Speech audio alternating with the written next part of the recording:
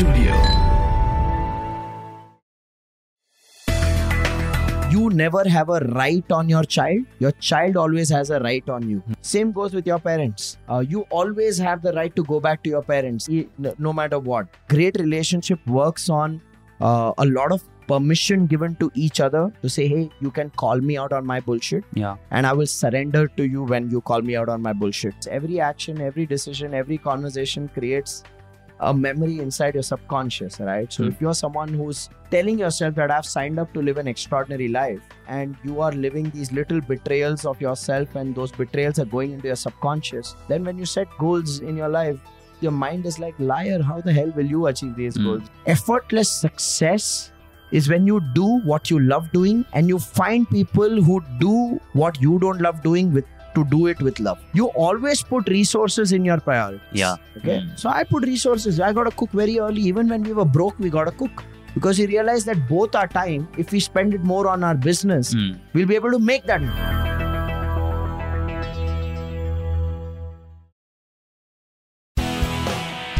From Wine Studio, you are listening to The Inspiring Talk, a show where I bring the conversations with today's most successful and inspiring personalities to help you take your life, business, and career to the next level.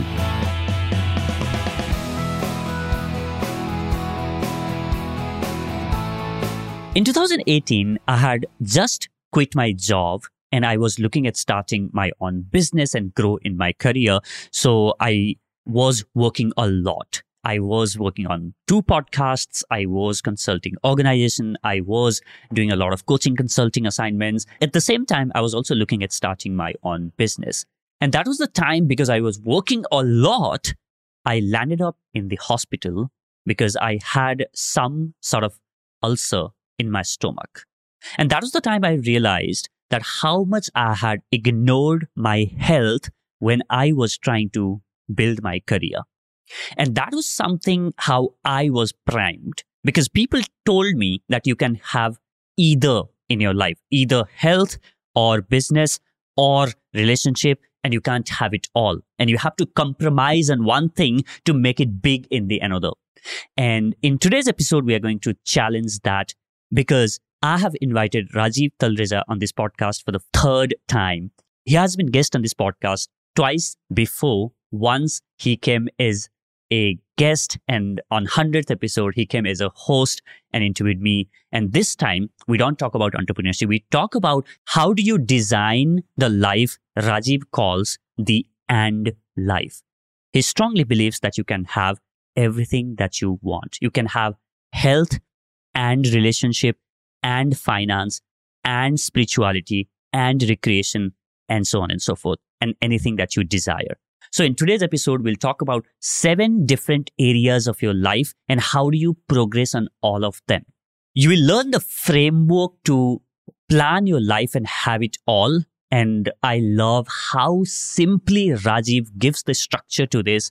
And this is something that he doesn't talk about often. So we go really deep into some aspects of this. You're going to absolutely enjoy this episode. And there could have been no better time than the new year to talk about this. Take notes. There are so many things that I myself learned, and how Rajiv makes sure that he achieves whatever he wants in every area of life. Let's get started.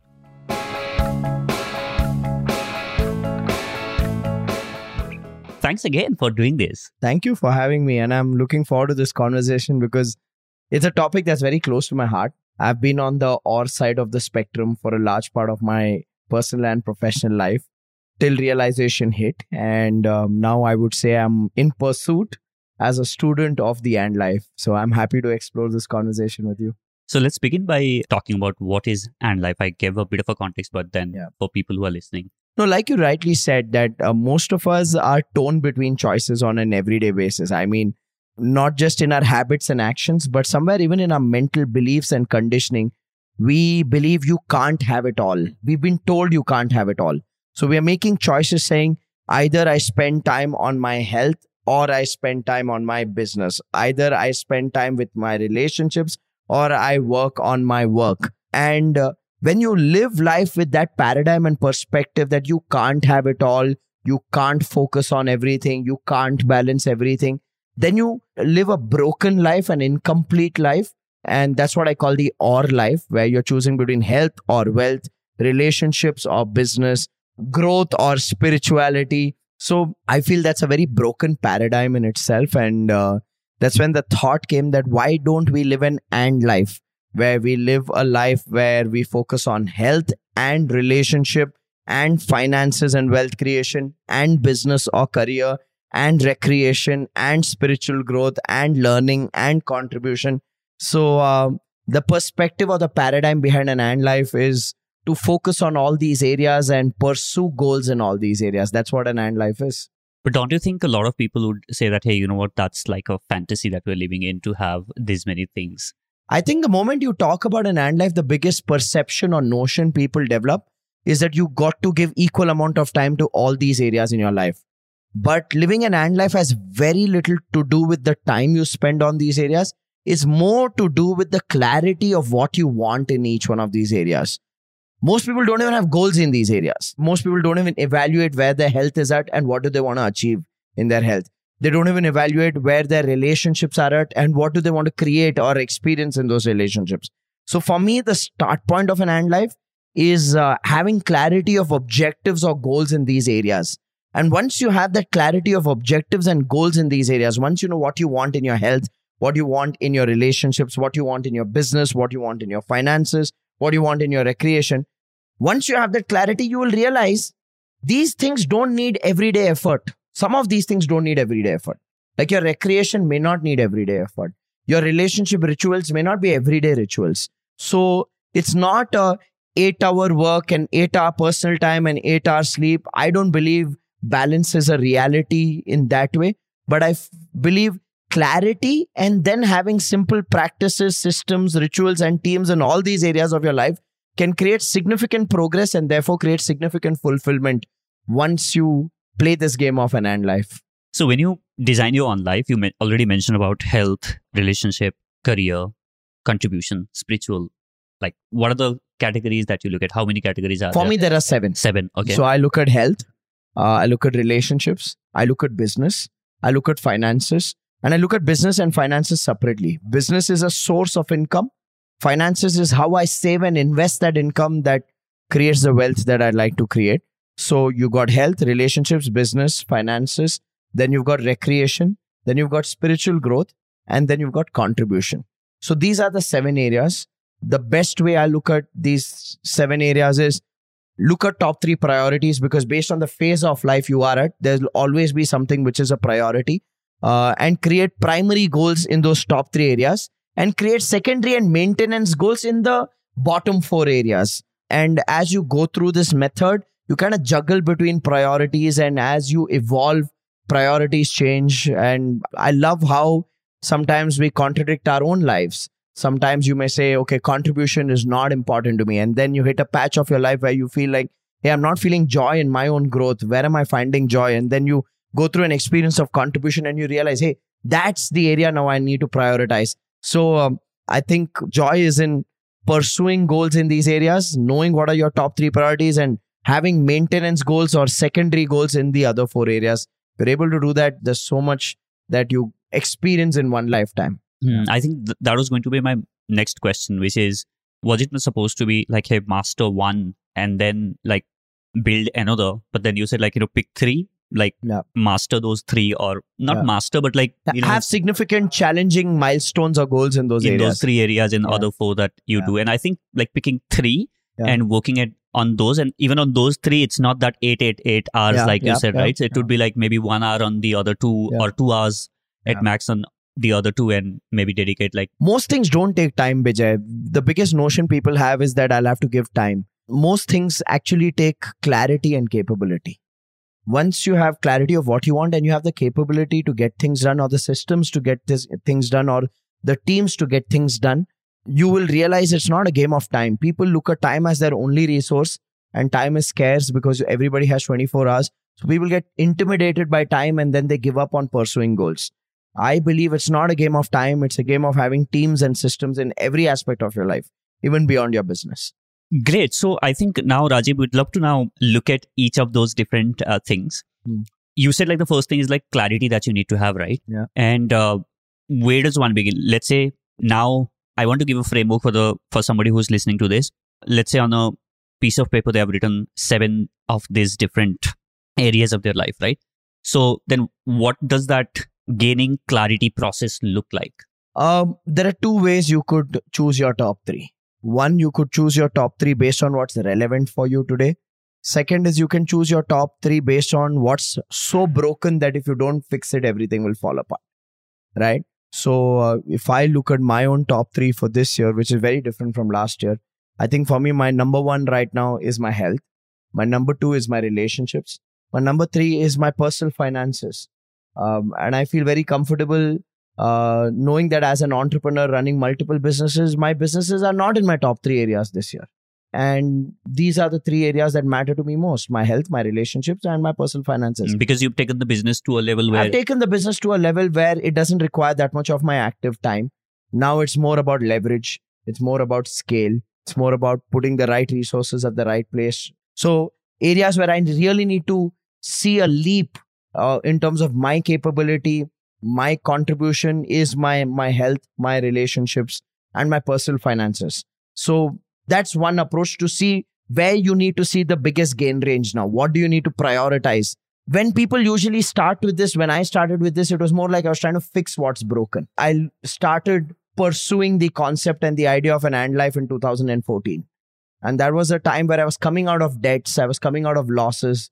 I was coming out of a very toxic personal mindset because I'd gone through betrayals in business. So I was not thinking straight myself, kind of lost faith on humanity. So back then when I was creating from a point of view of fixing stuff that's broken. So I was like, okay, my business is my number 1 priority. My growth, my learning is my number 1 priority. And for me, learning and spiritual growth is the same thing. So I was like, okay, my learning is my number 1 priority because I need to fix my own capabilities. Back then it was like, okay, my personal finances is my priority, but it was more coming not from saving and investing, but repaying debts. So it depends on where a person or an individual is at a stage of their life, right? Sometimes when you start this journey of creation, you first need to complete some bad karma. So you got to fix those stuff.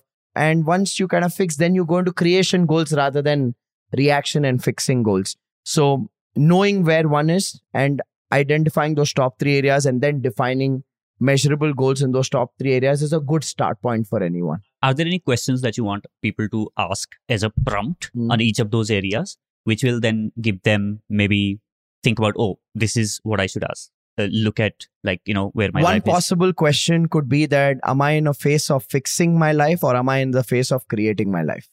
If you're in a phase of fixing your life, pick what's broken. If you're in the phase of creating, then identify what you'd like to prioritize purely out of the desire of your heart without any judgment. There are no right or wrong goals. Nobody decides and defines for you, oh, you're an entrepreneur, but you're not picking business as a priority area. Oh, that means you're not a good enough entrepreneur. Screw you. I'm probably financially free. I don't have to focus on my business. So you choose what works for you. You do you. That's the best way. Identify fixing goals or creation goals to begin with. That's the way I would see it. Now we have outlined, okay, these are my 3 top ones. Yeah. And these are the 4 which will require secondary, which I'm going to maintenance, like you said. Yeah. Now I have said that, okay, these are the focus areas and this is where I'm going to go. Then comes the goal setting part comes now, right? Yes. So again, you need to be clear about the parameters. See, for most people, when they think health, they think a lean waistline. And I know a lot of people with a lean waistline, but are not at all healthy. And it's the fashion industry that has determined what a healthy person looks like, which is not even true. So for me, health goals, I break it down into parameters of physical health, mental health, and emotional health. I break it down into these 3 parameters. Physical health, for me, the parameters are my energy levels when I wake up and when I'm about to go to sleep. If you're able to rate on a scale of 1 to 10, with 10 being highest and 1 being lowest, do you wake up? What kind of energy frequency do you wake up at? And what kind of energy frequency do you hit towards the later half of the day? That's a great parameter to identify the quality of your life itself, not just your health. So one is your energy. The other would be your immunity. I know people who are perpetually sick and they're perpetually on allopathy medicines. So your energy, your immunity, then comes your strength, then comes your flexibility. Probably your body structure and appearance is a fifth parameter. In most cases, it's irrelevant. I think it's the outcome that you'll get once you fix. Absolutely. I genuinely believe that these internal metrics of energy, flexibility, immunity, and strength are way more important than your measurements and your appearances. So you can create goals in these areas when it comes to your physical health. For me, mental health is not how people perceive mental health in today's day and age. For me, mental health is more knowledge and wisdom. Emotional health is probably how people perceive mental health outside. How are you feeling? Are you regulating your emotions? Are your emotions in control? Are you honoring your emotions? It's not just about being positive all the time. I think superficial positivity is more dangerous than any other emotional state a person can be in. So it's about having clarity of those parameters for your physical, mental, and emotional health. And you can develop your own rating scale, right? On a scale of 1 to 10, based on your own experience, you can be true to yourself, develop where you are, where you want to go, define it even as an objective statement in these areas. So I would say health is that. From the point of view of relationships, people ask me, how do you keep goals in relationships? For me, in relationships, I look at 3 types of goals. One is being goal. Who am I being in that relationship? And fundamentally, my true measurement of an empowering relationship is where I can be free, where I don't have to lie, where I don't have to manipulate, where I don't have to choose my words. So freedom in a relationship, and you can break it down. Again, I come from a school of thought and a philosophy which is very deep-rooted that, especially for those who are married, your spouse comes first, your children come second, your parents come third. And as per our ancient Vedas, that's the right hierarchy. We've been misinterpreted and sold the idea that if I put my parents anything less than first, then I'm not a good enough child. But the truth is, your Sathi is your Sarthi. That's the first thing. Your child is your responsibility and your parents is your duty. So you got to have that clear frame. Anything beyond these 3 relationships is a bonus in life. So whether you have it or you don't, irrelevant. Okay, that's the way I see it. Once a yoga teacher taught me this beautiful distinction, and he said, "Rishte, naate aur sambandh mein farak kya hota hai?" And I said, "Kya hota hai?"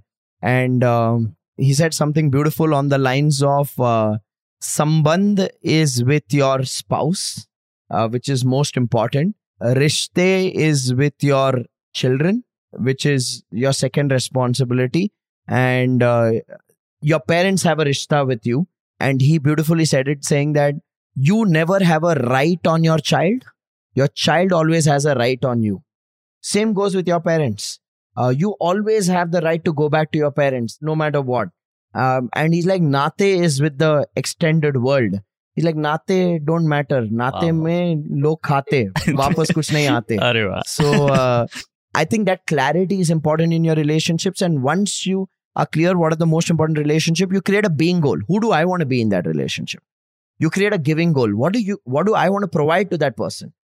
Different people want different things from you, right? Some people want space. Some people want trust. Some people want empowerment from you. Some people want belief from you. Some people want love. Some people want time. So understand each person's language of love and give them that. Okay, it's not about you giving what you would like to give. It's about you giving what they would like to receive. And once you operate from that paradigm in a relationship, you give with freedom, and giving gives you joy. I think the most dissatisfied space for people in a relationship is when they're looking at what am I getting. So your being goal, your giving goal, and finally in your relationships, you can set up your rituals or experiences goal. You can have simple rituals like I will take my pet for a walk every day, no matter what. That 1 hour is for me and my pet. I will go for a walk with my spouse every day, no matter what. And that 1 hour is for us to have deep conversations and connections. I will not watch TV at the time of eating a meal. That's my time with the family. So everybody can come up with their own set of having rituals, those boundaries. right? Yeah, like things that they like to do with each other without any external distractions. So that's how I look at relationship goals. And then, of course, your wealth goals is your saving and investment. Yeah. Before we move to the wealth, I would like to add, something that I learned about the relationship on the lines of what you've said is there's 4 really powerful questions, which maybe somebody listening to this can ask themselves. Like the first one is like you said, right? what is it that I'm getting out of this relationship is one, which is also important for you. Like, you can't always be in a relationship which is the one who is always giving. Yeah, I mean, that's very relevant to those who are selflessly giving, but their partner or whoever on the other side is not reciprocating. Then you're being a mandir ka ghanta. Yeah. You got to be very careful about that. You can't have tongue. You can't just keep being struck by people, right? So you got to have a right balance there. So agree to that in that context. What is it that I'm giving to this relationship? What is it that I'm getting in this relationship?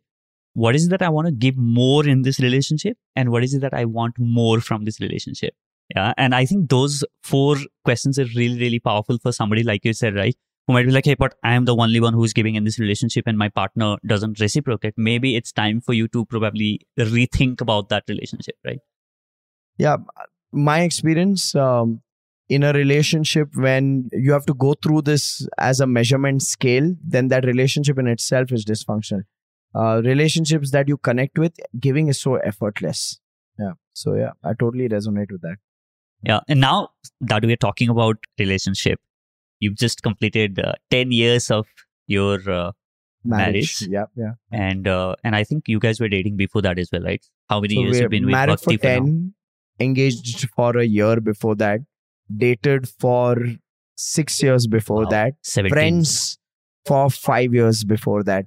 So I lost the count, 22 years. 22 years. Wow. We've known each other for 22 years now. Yeah. So I'm kind of blessed to find the right partner early in life. She was a friend for 5 years, which I think is the most beautiful thing. So she knew about all my failed love stories before that. And she was a great ally. Then we dated for 6 years, and then of course we got engaged and then got married, and it's been 10 years now. Yeah, that's where I'm at. Yeah, and I think one of the things that from afar, right, from knowing your story and seeing what you guys are doing, you and Bhakti, what I see is there has been a lot of growth in this journey as a couple. And I think that my assumption, you can correct me or maybe add to what I'm going to share, is the core of that relationship is the growth on what we both are becoming in this relationship. Like you said, like, what am I being and what is, the other partner in this relationship is being. What are we becoming in this relationship?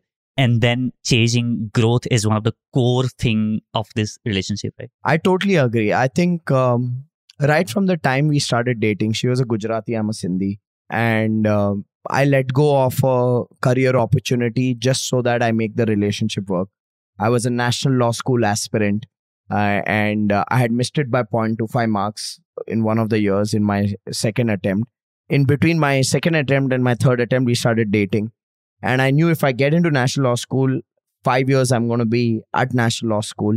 And so the next year when I wrote the exam, I left 20 marks in the paper intentionally, saying if I get in, then I don't think our relationship will work. And if I take that 5-year academic path, then probably Bhakti's family will start putting pressure on her to get married, and this may build pressure for us. So I chose the relationship, not as some irrational love story kind of a thing.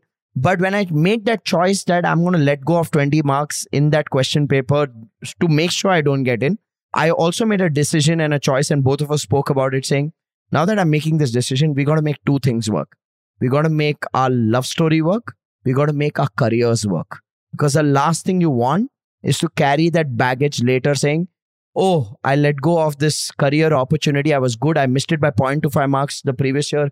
If I had written 20 more marks, I would have definitely gotten, and then regret the relationship. So we said we need to make these 2 things work. We need to make our career work. We need to make our relationship work with each other. Funny part, after leaving 20 marks, I missed it by 0.25 marks again.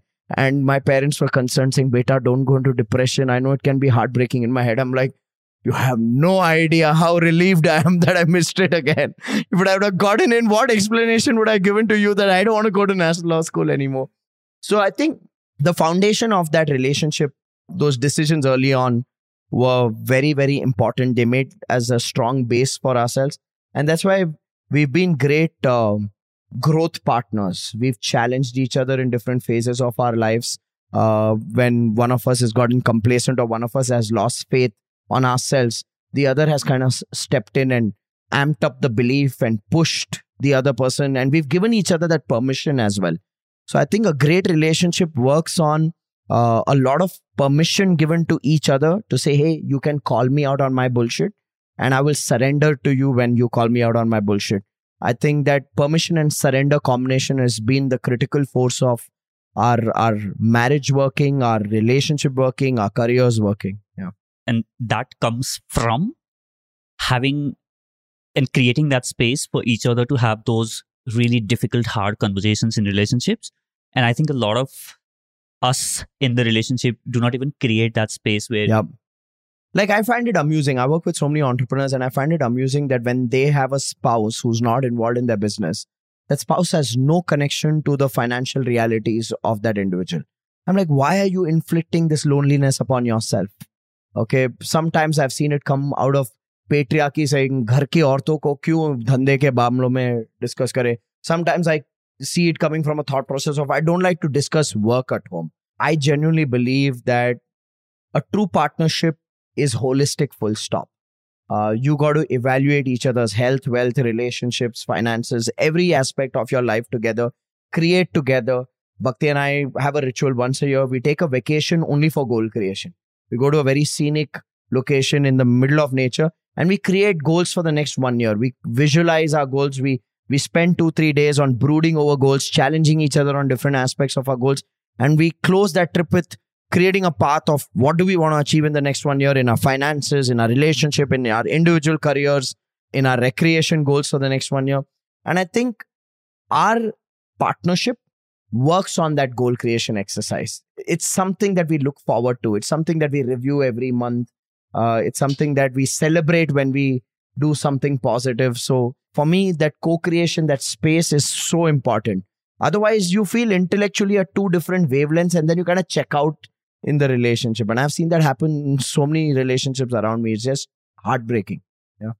And one takeaway for me here, and also what I think, what you have done beautifully is you have merged few aspects of them together. Like you said, like on my mental health, like learning and growing is one part of it. Then you married that with a relationship. Like, how can I bring that aspect in my relationship? Yeah. So it becomes effortless. I'm growing on that aspect, but also it's helping me in the relationship. When I'm going on this learning journey with my partner, yeah. I'm also improving and doing that. And when I'm getting that space to have conversation with my partner, then I'm also regulating or maybe, pouring out my heart, which is also, looking at the emotional aspect of it. Absolutely. I think it's all interconnected, right? You're one being. And that's what I tell people, that you can't have a broken health and a great business. You can't have a broken relationship and a great business. There's a part of you that will leak energy and drain energy. What if we all pursued a life where we looked at plugging these holes in our personality when it comes to our health, wealth, relationship, creating these areas, then every achievement becomes so much more fulfilling, right? So for me, it's just integration of all these forces, which is very important. So what are some of the rituals that you and Bhakti have? One, you said like you have a yearly one is goal-setting retreat. Daily, one is a conversation for at least an hour without mobile phones, or we rarely watch television. Our television is as new is. So one is a conversation at least for an hour before we hit the bed. Second is having the meal together no matter what. So it's not like, oh, I'm not hungry or you're not. We have our meal together no matter what. That's, I think in daily, these two things are our core anchors, which is our food and our conversation before we go into bed. It's like just a catch up of the day, like just a complete catch up of the day. I would say that's an important ritual for us as a couple. Weekly, I would say we do step out. We are more lunch people than dinner people. So we do like to step out by ourselves for lunches. We do drives sometimes, but there's no fixated that weekly one drive. Yeah, we are not like Subodh from Dil Chahta Hai, jo 5 baje subah utھ ke pehle yoga karta hai Sunday pe. We have a free flow, but there are certain things that we go back to. Like there are certain things that we like doing. Going out for a drive, a lunch outing, just the both of us, a movie once a month out in the theaters, for no matter what. One thing that brings us together is travel. I think For us, travel is life. Life is travel. Work is somewhere secondary. Work is predominantly to just fund travel kind of a thing. That to be true to ourselves, I think we are driven by travel. We thrive on travel. So we have travel goals. We have very aggressive travel goals. We have travel goals of doing 3 countries in a year and 4 cities in India every year. So that's like 7 holidays. And these are not work related. It's not like I'm going for a meeting, so we'll tag along. No, this is like shut shop, get out and just be there. So travel goals are very, very important to us. And because in the early stages of our marriage, we went through an experience where we saw financial crisis, saving and investing has been a core essence of our financial habits. So reviewing our investments is something that we do together on a monthly basis. And we look back in gratitude with a lot of joy, because when we started from a home which had no furniture. It was a 50-year-old home that we rented out, and there was a Kelvinator fridge, which was that mini fridge. And we told the landlord, can we use this as a fridge? We had no sofa. From Shivaji Nagar, we bought a 5,000 rupee bed and a gadda. So we started from there. So now for the lifestyle that we live, for us, these things matter, and we cherish those journeys, and we value how we are growing. So we celebrate. In general, the theme of our life is just celebrated because of how we started and where we came from. So these things matter to us a lot. And now that you have a third person in your life, which is your kid, yeah, what are the new things that you're learning about relationship? One of the things I've learned very early as a parent, my daughter's like 3.5 months now, and one of the things we've learned is that you don't teach the child. The child comes into your life and teaches you so much. It's taught us patience. Bhakti is someone who likes structure in everything. The child has taught her surrender. Think that just honor the child. If the child's not taking the feed, wait. Something that one of our friends who's like a role model parent to us said to us, that don't treat your child like a child. If you treat your child like an adult and honor the decisions and the choices of the child, you'll have a much more peaceful parenting journey. So we are constantly looking for cues. She can't speak yet, but we're looking for cues. What is she communicating? If she's cranky and restless, one of the rituals we do is we go to another room and take a moment and kind of communicate with her higher self and saying, what's making you cranky and helpless or restless? And sometimes it shows up that, okay, there's a decision at work that I'm not making. Because one of the things I've studied is till the age of 7, the child has none of its own patterns to explore. The child is just a mirror for you. So we've done some study on telepathy to kind of telepathically communicate to the child. You just take time off. Ask the child, what are you trying to communicate to me? What are you showing me which I need to fix? You don't have to fix anything. You're just a mirror to my energy and emotions. Something shows up, make that decision, the child's calm. Wow. So I'm enjoying playing with that as an idea. Now, there's no science backing it. Someone may say, oh, this sounds insane. It works for me, so screw you. I don't care. Right? Yeah. It's working for me. I'm enjoying that. The other thing I'm enjoying about the child or learning is our language itself. It's so easy for us to inflict negative programs with negative words and embed negative codes in the child from such an early age. Like, I've just gotten aware to this fact that when I'm meeting parents now and they have a kid, and you say hello to the kid, and the kid is kind of hiding behind the mother, and the parent so proudly goes and says, she's shy. And I'm like, no, she's nothing.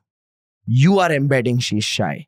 And I caught myself doing that. There was a morning where my daughter, she was looking at me and sort of blushing. And I went like, oh, you're looking at daddy and feeling shy. And I'm like, I'm not embedding that on you. I said, you're blushing. That's so cute.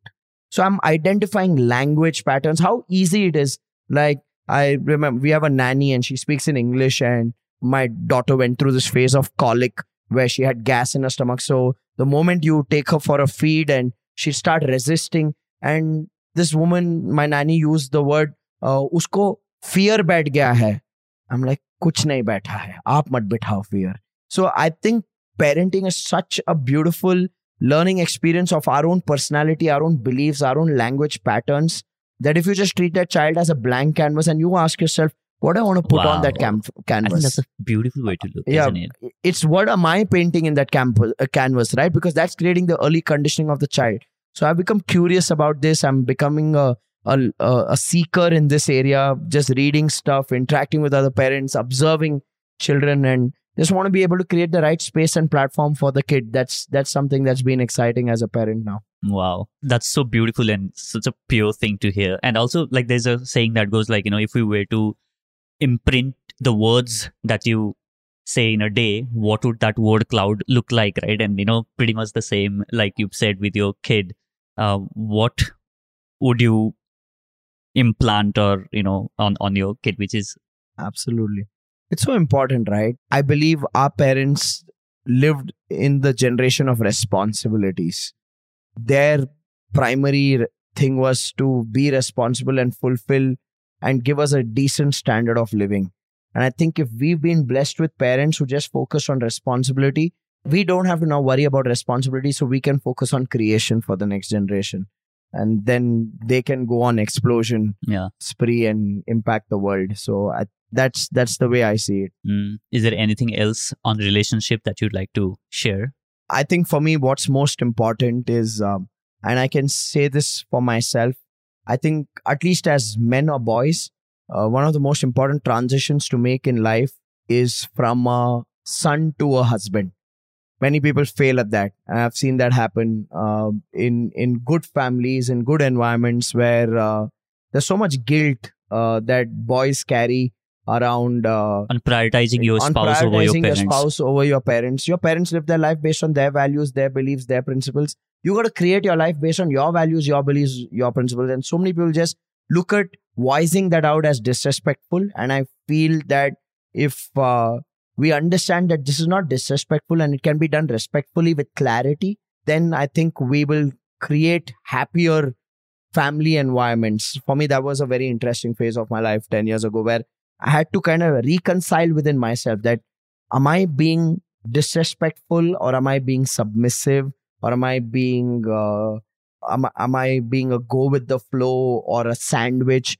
So creating that clarity, that was a very important phase of my life. And today I can say that because I learned that, I've been able to fulfill roles and create roles within the family of love and respect. The foundation is love and respect. The foundation is not just some hierarchy or control for the sake of control without any rationality at home. So I think that's an important phase every person will go through in their life. The transition from being a child to a spouse, very important, especially for men.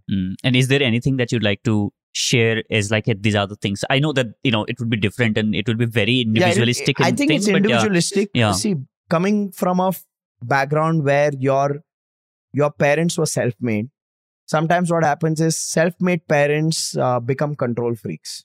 They want to determine how they just want to question choices that you make. Yeah. And because you don't want to give that answer, you end up doing innocent lies.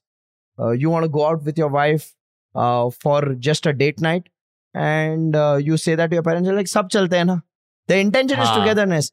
And then you're like, okay, now I can't go back to her and say that mom, dad also are coming. So the next time what I'll do is I'll tell them, we both have some work outside. And I think so many families thrive on innocent lies. And they say, chalega yaar, we're just avoiding conflict. But I'll tell you what you're doing. What you're doing is, one, you are creating a consciousness on the within which is broken because you're not expressing your truth. Two, you're breeding a behavioral pattern in your parents and you're not challenging them to evolve. You're just going with the flow. So for them, you are 100% compliance all the time. And three, tomorrow when you have kids and you continue to do this in front of your child, you're setting a precedent saying, okay, we are liars. Okay. And that's what I'm going to teach you. So speaking your own truth and saying, yeah, dad, we'll go out. But tonight we both want to go out. We'll do our family dinner on Sunday. And allowing him to reconcile and deal with it so that he evolves is very important. And I think these little things go in a long way in terms of how you see yourself. That matters a lot to me. Yeah, and I think that will require somebody to first recondition their own brain, saying that, hey, this is not disrespect, but this is the priority for me and I want to do this, and then they better understand. It requires self-awareness and self-consciousness. Every action, every decision, every conversation creates a memory inside your subconscious, right? So if you're someone who's telling yourself that I've signed up to live an extraordinary life, and you are living these little betrayals of yourself, and those betrayals are going into your subconscious, then when you set goals in your life, your mind is like, liar, how the hell will you achieve these goals? You don't even have the courage to live your own truth. So for me, that has been a very important foundation on which I've built my life. I want this to trust me. Whether the world trusts me or not is secondary. No, that's great. So we've covered health, and you've given 3 subtopics for people to look at. We went really deep into relationships, and now the third one, finance and For wealth me, creation. I think this was an area of my life where I started from fixing it. I didn't understand money. I think all of us at one stage in our teens become socialists or communists, right? Because you think like money is evil and all of that. And then you realize that, hey, you know what? Money is important. Money is not evil. There may be some people who have money who are evil. That doesn't make money evil. For me, it took time to understand that. For me, it took time to realize that asking for the money that you deserve for what the value you add is not wrong. I looked at it as greed in the past. So I had broken money belief systems. My one belief system was rich people are manipulative. So therefore, subconscious was, I don't want to be manipulative. Therefore, rich equals manipulative. I not equal to manipulative. So I equal to not rich. I got aware to that after 8 years of entrepreneurship. So the first 8 years, you can imagine what kind of a broken money mindset I had. The other money mindset I had was asking for money for yourself is devaluing yourself. So asking equals greed, asking equals cheap. That was my thought process. So jo mila theek hai, nahi mila theek hai.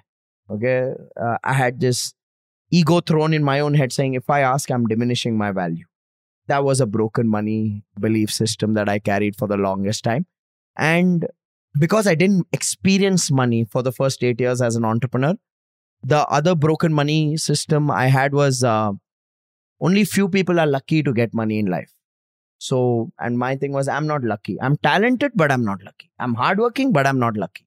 Now you can imagine the combination of these 3 broken money systems is a torturous life, right? Because consciously you wake up every morning to hustle hard, work hard. Knowing that you're not going to make money. Yeah, subconsciously you're like, I know I can't make it.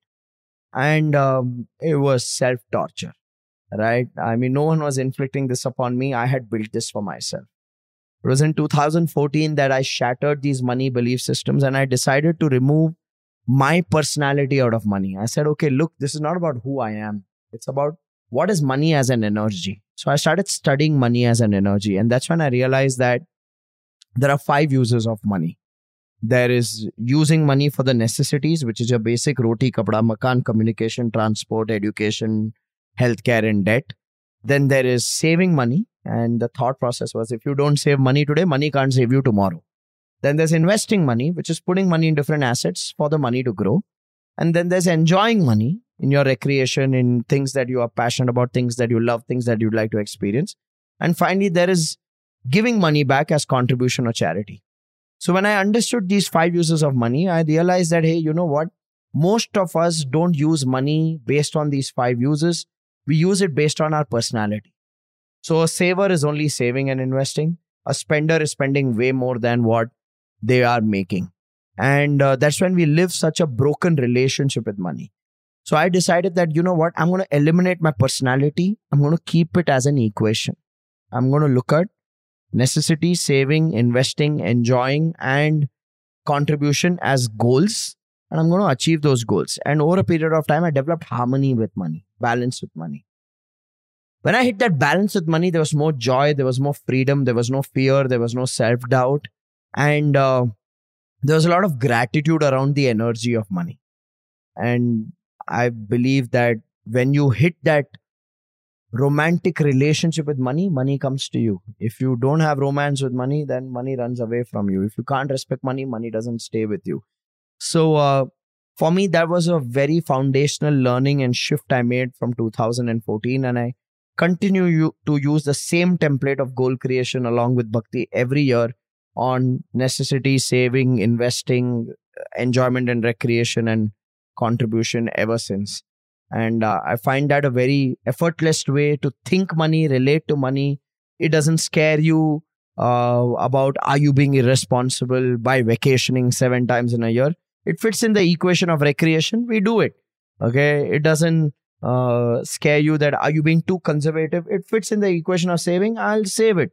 Right. So that's how I've looked at money. And I genuinely believe that this should be taught in schools.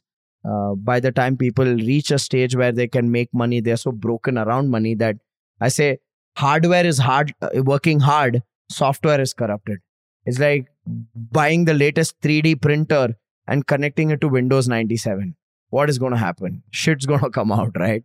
So you got to heal with this. And it was a healing I went through from 2014 onwards.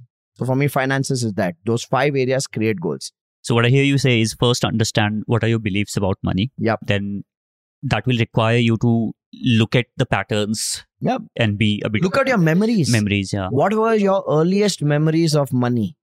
Okay. Like I remember my earliest memory of money. One of my most earliest memory of money was I looked at the 50 paisa coin and I didn't know the difference between 50 paisa and 50 rupees. And I used to buy these WWF postcards of 5 rupees. You get Yokozuna, Undertaker, Bret Hitman Hart, that era. And I had this store close to my house. I used to run to that store when I used to save money and buy.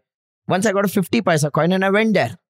Okay. And I told him 10 posters. I selected 10. I gave him 50 paisa. I said, "Nahi beta, it's 50 rupees." And then he laughed at me and he said, "You don't understand money. You are so stupid. You're so immature." That man did it for him that was cute. But it created a memory saying, I don't understand money. So look at your earliest exchanges of money, conversations your parents are happening, financial situations your parents went through in your early childhood. What were they telling you when you would see something and say, I want to buy this? Okay. You will see your money memories coming out of there. And from those memories, you will see beliefs that have been repeating ever since. So you identify that, get aware. And awareness is the healing. People ask me, once I'm aware, what then? Awareness is the healing. You got aware? Yeah. They say in quantum physics, right? When you observe a particle, the particle changes its composition. You observe a thought, the thought changes its role in your life. Simple as that. Yeah. So you start with that awareness, then you put the structure into it. Yeah. Great. That was great. That was the third compartment, which was money. And now that, this episode we're doing this around the New Year is around the corner, and this is probably the great time for people to look at all these different compartments. Let's move to the fourth one then. Fourth one is business or career. Someone who's a working professional, it's career goals. So for them, career goals would largely be learning goals in terms of the technical skills in their career, contribution goals in terms of their particular role in the organization. So if you're a working professional and you just have clarity of what are the next level skills, what are those game-changing skills that I need to acquire, and what are those KRAs and KPIs that I need to ace, then you're sorted from a career point of view. In a business environment, it's more your financial goals, your functional goals, and your own learning goals when it comes to your business. So the way I see it is in business, it's more like you need to know what's that top line and bottom line you want to achieve, which is your financial goals. And in your functional goals, it's more about breaking down then what should marketing achieve for you to achieve financial goals? What should sales achieve for you to achieve financial goals? What should operations achieve for you to achieve your financial goals? What should human resources, R&D, accounts and management achieve? So when you create goals on these 7 functions, then you're prepared for the financial goals. And for you to make sure these functions are functioning, what do you need to learn? So if you break down your business goals into financial, functional and learning, that's great parameters to create clarity. Yeah. So I don't want to go too deep into this because this is something that, Yeah, this is something I talk day in, day out. Yeah. You can find it anywhere on the internet. So I think we've covered this briefly on our previous conversation as well. I'll link that in the description of this episode. So let's move to the fifth one. Fifth one is recreation. See, I believe you're human. You have one life. You got to experience this planet. Most people's definition of spirituality is sacrifice and scarcity and letting go and all of that. I am a big believer of detachment, but I'm a big believer of experiencing every single thing on this planet without being dependent or attached to that experience. So your recreation goals could be your travel goals. It could be your hobby goals. It could be your gadget goals. Okay. You have a dream that you love BMW's engineering. Bloody hell, go buy a BMW. Don't let some financial influencer tell you that no, Ola and Uber and that's being woke. Screw it, man. I love the engine. I love the drive. I love the feel. I will create a goal in my life where I earn enough, spend on my necessities, save enough, invest enough, and then I'll buy a BMW car. Now that you're saying this, sorry to interrupt, but now that you're saying that, maybe also it's a good time for you to ask yourself that, hey, you know what? There's people saying that, hey, you know what? It's Ola and Uber is better than buying. Are you using that as an excuse to not work hard enough? See, I'll tell you, there's this big school of thought around minimalism. I love the idea of minimalism. But I'll tell you what I love even more than minimalism is moderation. I am not buying stuff for social approval. I'm buying stuff for internal joy. Till date, I haven't put the pictures of my cars on social media. But I love driving. I will buy cars that give me that drive. So I'm clear in my life that I'm not doing it to please someone or gain status in someone's eyes. I'm doing it because I love me. That's it. So what are those things that and this is where I think so many people get it wrong. They do stuff for status and social approval. But once you spend time on reflecting on, are you doing it for you? So can you live with it without putting a post about it on social media? Then you're sorted, my friend. You don't have to live a life of minimalism. You can live a life of moderation. Okay. If I'm saving and investing 70% of my income, and I'm using 10 or 15% of my income on my recreation and enjoyment, where I'm able to fit 7 vacations, I'm able to buy the gadgets that I'd like to explore, I'm able to drive the cars that I like to drive, so be it. Okay. I don't need to fit into the school of thought of either minimalism or hollow materialism. I don't have to fit in those schools of thought, right? So recreation goals are stuff that you do for your joy. And I think the best way to identify if you're doing something for your own joy is if you're comfortable doing it without telling someone and without putting pictures about it on social media. If you're able to do that, you're doing it for you. And that's the most beautiful thing to experience. Yeah. So for me, that's my recreation and enjoyment parameters. It's vacations, it's hobbies, passions you'd like to pursue. It's gadgets that you'd like to own, possessions you'd like to own. You like collecting watches? Go ahead and buy, my friend. If it fits in your equation, go ahead and buy. I'm not a big believer of, okay, you go buy an iPhone 14 if you're on a 20, 30,000 salary and call that passion. I call that stupidity and irresponsibility. You can do much better with yourself and your money. But I'm saying that pursue that growth, not for greed, but for the thing saying, I can. I'm doing stuff because I can. So for me, recreation fits there. It's like play fund. You do it for play. Yeah. And I think that's the whole point of all of this, right? If you're not having fun along the way, if you're saving and doing all this. Like I know people who are extreme, right? They only save and invest. But you know what? You may be comfortable with it. And I know people who genuinely are very comfortable with only saving, only investing, and they don't have any play fund, any recreation goals. But what I've seen is when they are the primary income earning member of their family, what they're doing is they're creating deprivation for the rest. Just because you control the money, you call the shots on the money. I think that's a very unfair way of living life. Like, I'm sure everybody would have seen people where someone, like say the primary income earning member of the family passed away. And after they passed on, the family lived a better lifestyle. Why do you want to create that kind of karma with your own loved ones where they're happier once you're gone? So I think that balance is important. You don't like shopping stuff? Fine. But sit with your spouse and ask her, what would you like to shop this year? Sit with your kids and ask them, what would you like to pick up this year? And put that as a part of your recreation goals. Okay. You want to wear the same shirt since 1986, go for it. Okay. You do you, but make sure that you're honoring people around you. And I think that's where so many people who are just saving, investment oriented and not recreation oriented, they have a receiving problem. They have an experiencing problem. And such people don't even retain money for long. Money finds a way to run away from them. Either they get lured in the greed of a great deal and they put money and the money goes out, or they're fine perpetually in some medical emergencies where money is getting drained. So I say money is an energy. Don't try to control it. Live in moderation with it. Saving is respecting it. Investing is trusting it. Enjoyment and recreation is experiencing it. You got to do all of it. That's beautifully put. All right. So that was the part of investment. And let's move to the next one now. So we've looked at health, relationships, finances, business or career, and we looked at recreation. Now the next one would be contribution. Yeah, I look at contribution. For me, the way I see it is that there are people in your immediate circle itself. It could be extended family. It could be your own house staff, your driver, your watchman. Okay. For me, contribution first comes in this circle. Later, probably to an NGO or a charitable trust and all of that. For me, if I'm able to take care of the education expenses of my house staff and my driver's kids and my watchman's kids and my cook's kids, I think that's my first layer. That's my inner circle. You can't make a difference to your own inner circle who's in need than just going to some ashram and taking pictures while you're doing charity is absolutely meaningless. So for me, contribution starts with helping those who are in your circle of influence already, empowering them.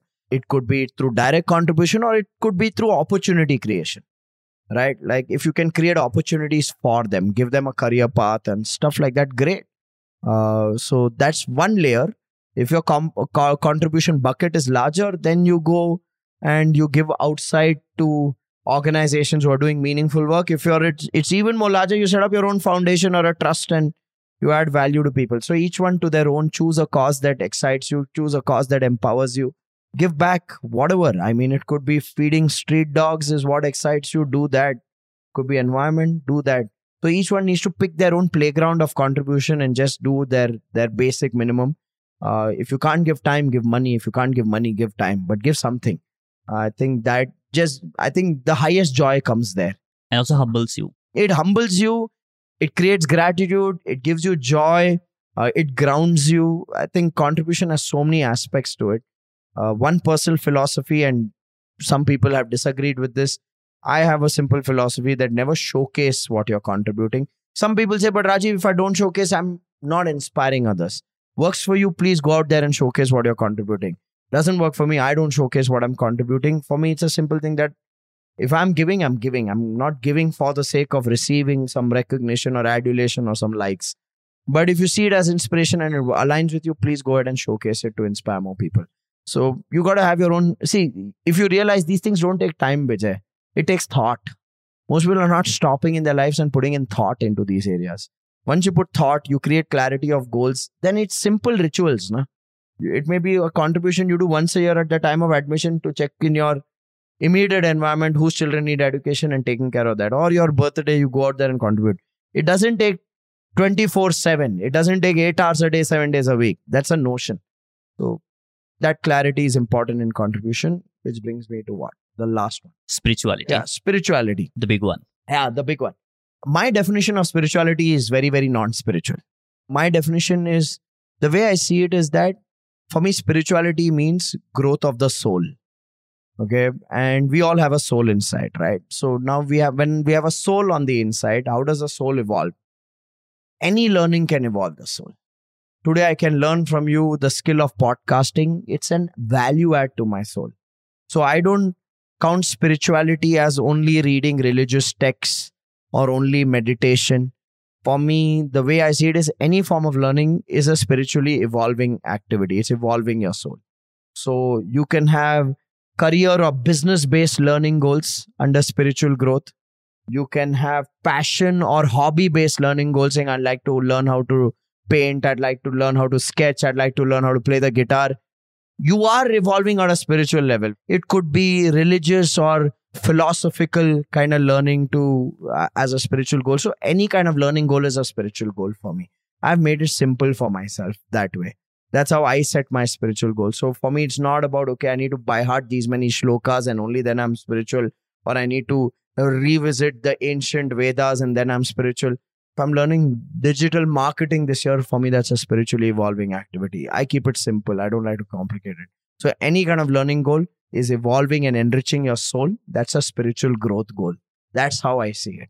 And I think that eases it for so many people. You know, I have friends. I have some very, very amazing friends who are deep-rooted in rituals and religion and Bhagavad Gita. And when you sit in front of them, you feel like a papi purush. Okay, like tum sala khali paisa kamana ghumna yahi hai tumhara zindagi. But I had to make peace with it. I had to make peace with it, saying for me, serving people, impacting my clients is spirituality. So they say, some people are jnana yogis who are channeling knowledge and practicing practices. Some people are practicing bhakti yoga, where they are in devotion of the Lord and are serving.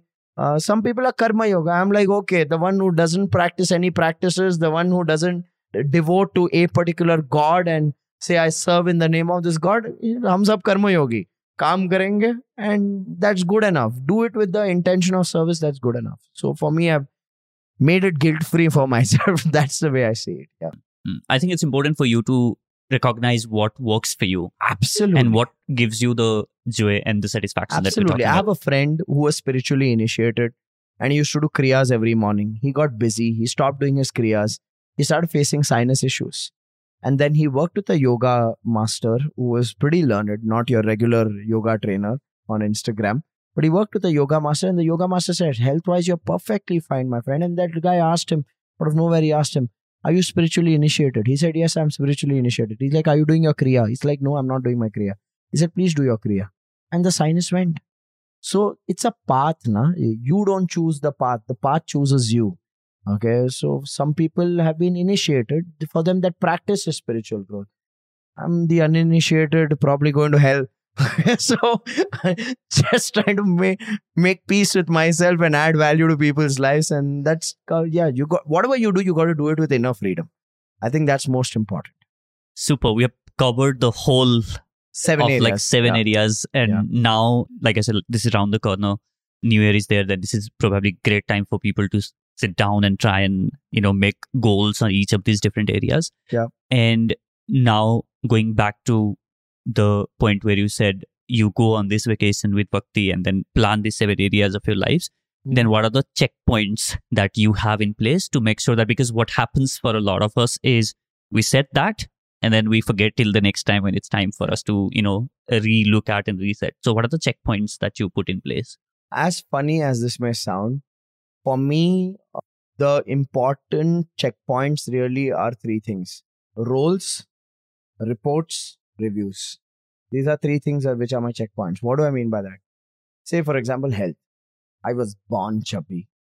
I grew in a Sindhi family where there were 5 types of dishes for dinner. Okay. And we were all stout and overweight. And when someone sold us the idea of health, we used to be like, bhai, ek zindagi hai. Kha pi ke maze karenge hum. Right? From that to today, I can say that I had a joint family pack. Now I've come down to a family pack, working towards a decent 4 or 5 pack, or even a single flat pack. 6 pack is not yet a aspiration in range. But I think for me, what shifted is in the last 5 years of my life, clarity of the importance of health. And as a result of that, knowing where I stand there, and I realized my incompetence level is high when it comes to my health. I don't have natural inclination, knowledge, capability to take care of my health. So I have to define roles that I need in my life of people to take care of my health. So I got a nutritionist. So you build a team in every aspect of your life. I have a team for my health. I got a nutritionist. I got a fitness trainer. I got a cook. Okay, who can make sure that they cook what see, if you have to do stuff by yourself, you're screwed. Then you will give the excuse saying, I have my job, I have my business. Now, some people may say, but Rajiv, for all this, you need to have the money. Okay. My principle is very, very simple. People who say, I'll do it when I have the money, will never have the money, nor have the time, nor have the practices. I work in a different framework. I ask myself, is health important? Yes, health is important. And is health a necessity? Yes, health is a necessity. So is spending money on health a necessity? Absolutely, it is a necessity. So I know I don't like cooking. Neither does my wife. We got a cook when we were broke. People will say, Amiro ke shaunk hai. Nahi, Amiro ke shaunk nahi hai. This is clarity. That shows you are really committed to the growth. You always put resources in your priorities. Yeah. Okay. So I put resources. I got to cook very early. Even when we were broke, we got to cook. Because we realized that both our time, if we spend it more on our business, we'll be able to make that money. Okay. So we don't have to put ourselves through this torture as, oh, we've lost a business, we shut a company down, we don't have money. So now let's punish ourselves by doing something we are not good at. No, I won't punish myself. So gotta cook very early. Slowly realized we and the cook lack clarity. So let's get a nutritionist. And we got a nutritionist not at a time of our life where we were sorted financially. But we said, okay, eating the right food is important. It will determine my energy levels, my immunity levels. Okay, I'd rather be proactive than reactive in my life. I got a fitness trainer on board when I was not financially that sorted. So for me, it's about identifying the roles, because I'll tell you the biggest excuse people give you is I don't have the time. So build teams. If you don't have time and it's important, build teams in that area, right? So I got this team in place and they started taking care of my health. So I am a follower there. I'm not a creator or a manager. My cook is the manager. My nutritionist is the manager. My trainer is the manager. I'm a follower. I don't know this. You tell me, I do. That's it. So build teams. You need to have roles. Same with finances. I got a financial mentor. I found a person who had actually made money. I didn't go to a broker because he told me one thing: brokers are broke. So you don't go to a broker. Go to someone who's made money and show your sincerity and hunger that you want to learn. You will do what they ask you to do. Okay, you will surrender.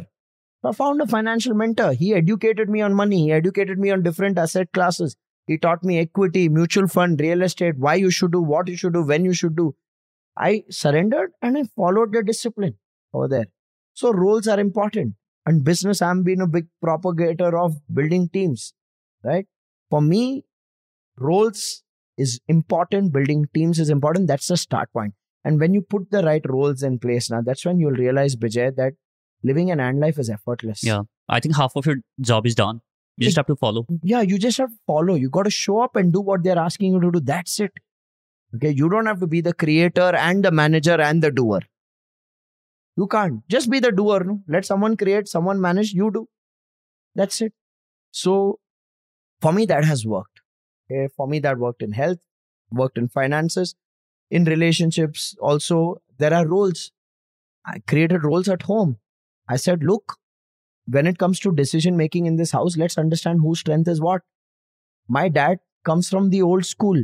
He knows distributors of every product that we use at home. So he said, procurement, you manage. Okay?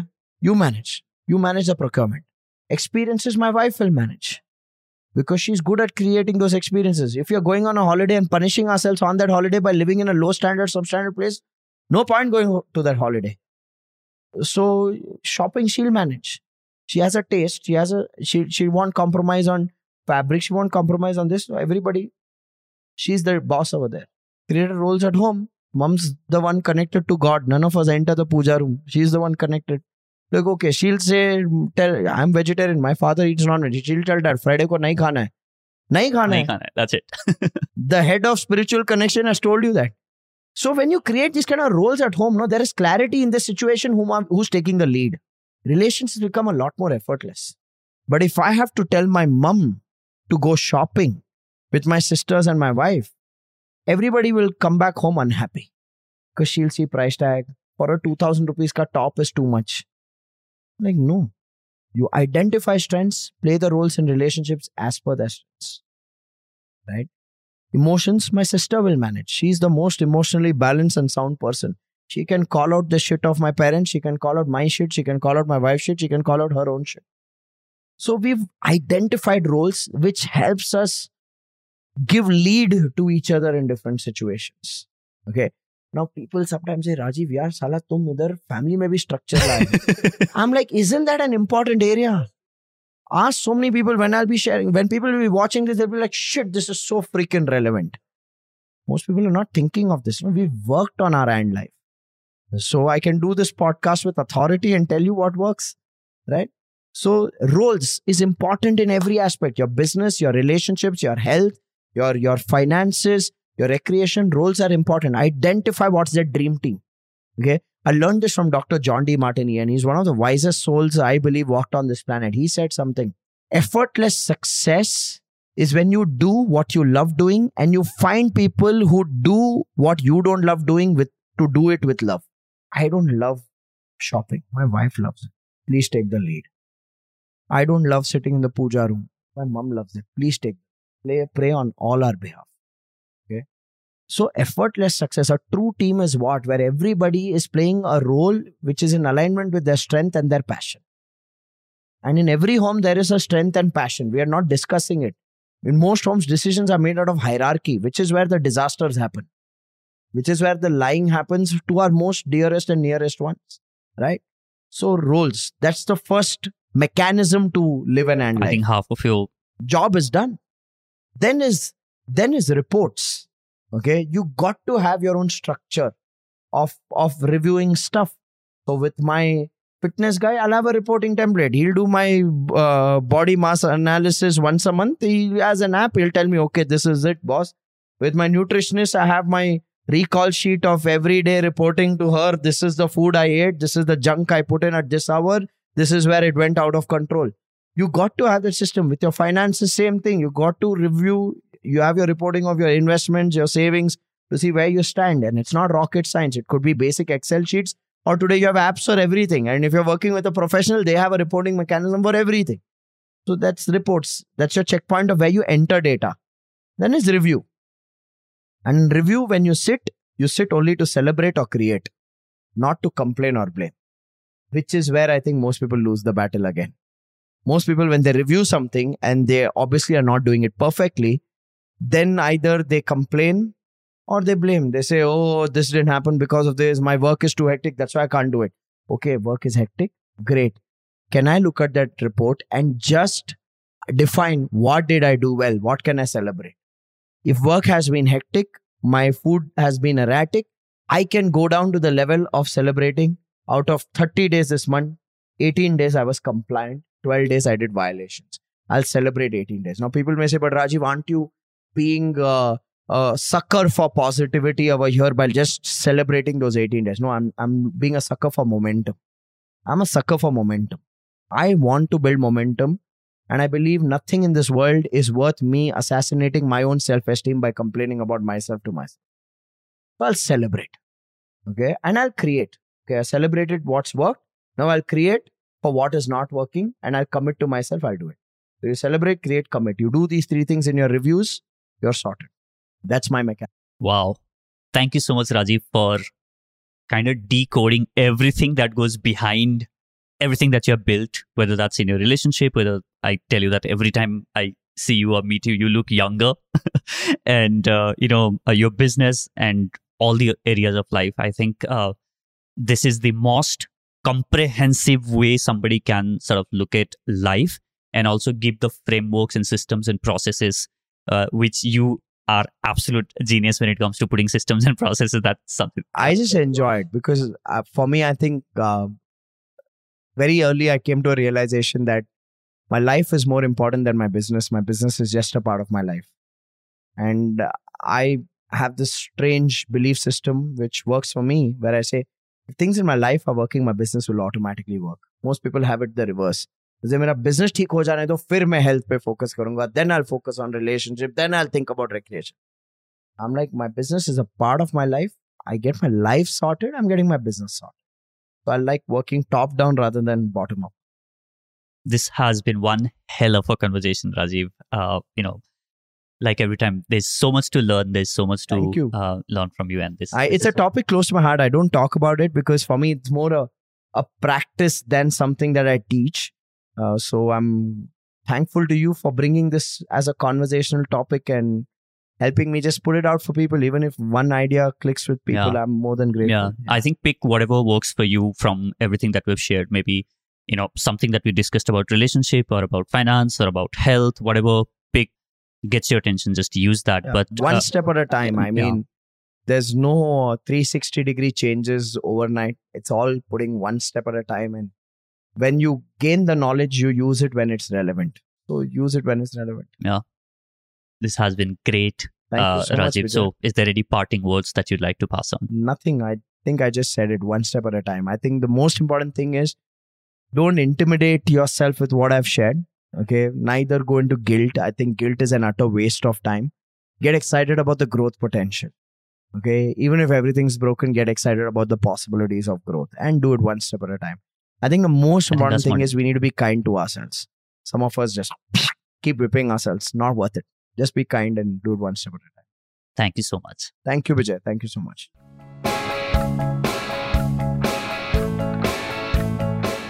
Hey, thank you so much for listening to this episode. If you enjoyed listening to this, I want you to do 2 things for me.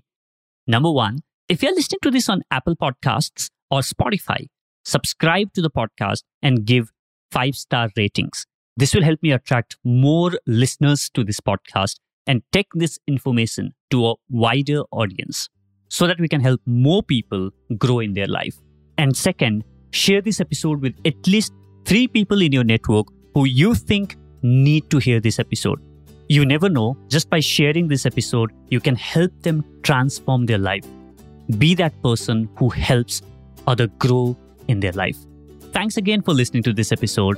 I'll catch you in the next. Now, go out there and do something inspiring.